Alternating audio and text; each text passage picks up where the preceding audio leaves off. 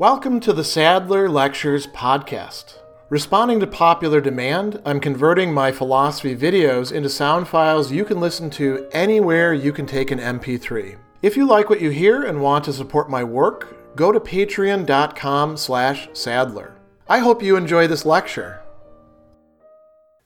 Chapter 3 of Pierre Hadot's book, Philosophy as a Way of Life, ends with a section called Learning How to Read. And at the very start of the section, he talks about the multiplicity of different writings out there and the different levels that they're at in terms of the spiritual exercises that they're providing. And he says there's a kind of unity running through them. And earlier on in the chapter, he's talked about a number of different spiritual exercises that directly involve reading and study. So you can't really do philosophy as a way of life, at least according to the ancient models, without engaging in a lot of reading. And it's not something that you read once and then you get the stuff down and then you put the books away. No, you're continually going back to reading and rereading, in part because that's how you, in fact, study. And so for those who are, more into practice and less into reading, there's a lot of really useful stuff that Hadot brings to light here, calling out of ancient philosophy. We should mention as well that practices of writing could also be quite important as spiritual exercises, but here he's primarily talking about how you engage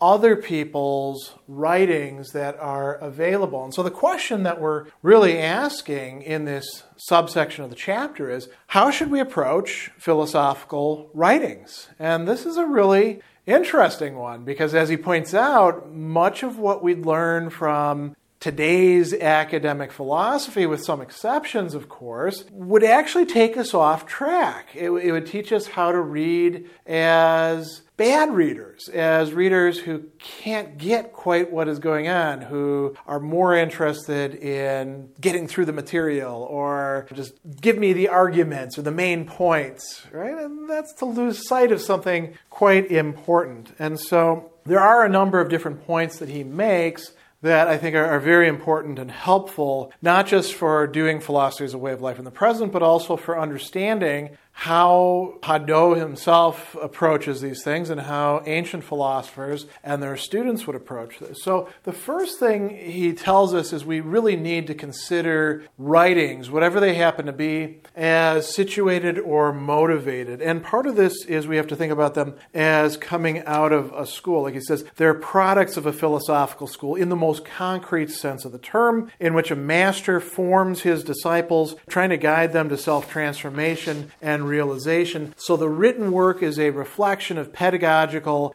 psychagogic, and methodological preoccupations. Now, some are more than others. You could think about Epictetus' discourses in Enchiridion. He didn't write those down. They are the results of his teaching and of his student Arius, who thought, well, this is really important stuff. I'm going to write this down. We're going to keep this.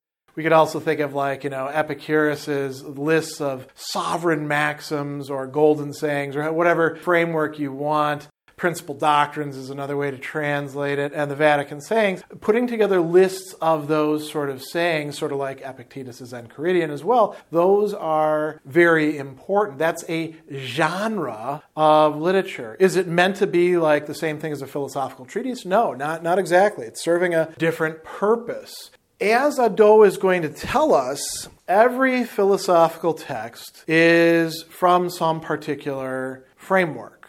He says, when we read the works of ancient philosophers, the perspective we've described should cause us to give increased attention to the existential attitudes underlying the dogmatic edifices, that's the buildings or structures, we encounter. Now, that's not to say that it's exclusively motivated in that way, but that we should never lose sight of that. So he tells us whether we have to do with dialogues, as in the case of Plato, class notes, as in the case of Aristotle, treatises like those of Plotinus, commentaries like those of Proclus, and we might multiply all sorts of other things. Think about letters, think about other ways that, inscriptions, all those other types of genres. He tells us that a philosopher's works cannot be interpreted without taking into consideration the concrete situation which gave birth to them. Now, what do we mean by the concrete situation? We don't mean, what was Epictetus doing on Thursday, June 2nd between 3 and 4. It's not that granular, you could say. But we do have to think about, what was he doing? What kind of pupils was he teaching? Stoic literature provides us with some great examples here, right? Epictetus was teaching people in his school, as was his teacher Musonius Rufus, the lectures of whom we have some remainders of and some fragments. Marcus Aurelius was not doing that. Marcus Aurelius was managing an empire and writing a book literally to himself that we call the Meditations. Seneca was also managing affairs, trying to get a spoiled brat emperor to not be the complete garbage person that he was. That's Nero, right? To be less of a schmuck. Right? But also to provide some guidance to his Epicurean friend Lucilius in what we call the letters to Lucilius, or moral letters, or letters from a Stoic, depending on which edition you have. Each of those is a different concrete situation. Plutarch, with his treatises, sent to different people for different reasons. All of these have a function to them. So we want to try to think about that. We want to be cognizant about that. Another key thing is every philosophical work is, in some sense, a monologue. One person is talking, or you could say in Platonic dialogues, you've got different people talking, but it's talking to us, right? But implicitly, every single philosophical work, according to Hadot, and he's totally right about this, if it's a philosophical work, it is implicitly a dialogue. We can enter into dialogue with it, as we do with Aristotle when we're going through his treatises and lecture notes and trying to piece them all together, or when we're reading Platonic dialogue. So like he says, the dimension of the possible interlocutor is always present within it. This explains incoherencies and contradictions which modern historians discover with astonishment in the works of ancient philosophers. In philosophical works such as these, thoughts cannot be expressed according to the pure absolute necessity of a systematic order. It takes into account the level of the interlocutor, the concrete temple, the logos in which it's expressed. And so he goes on from there. And this bringing up this logos is another important point.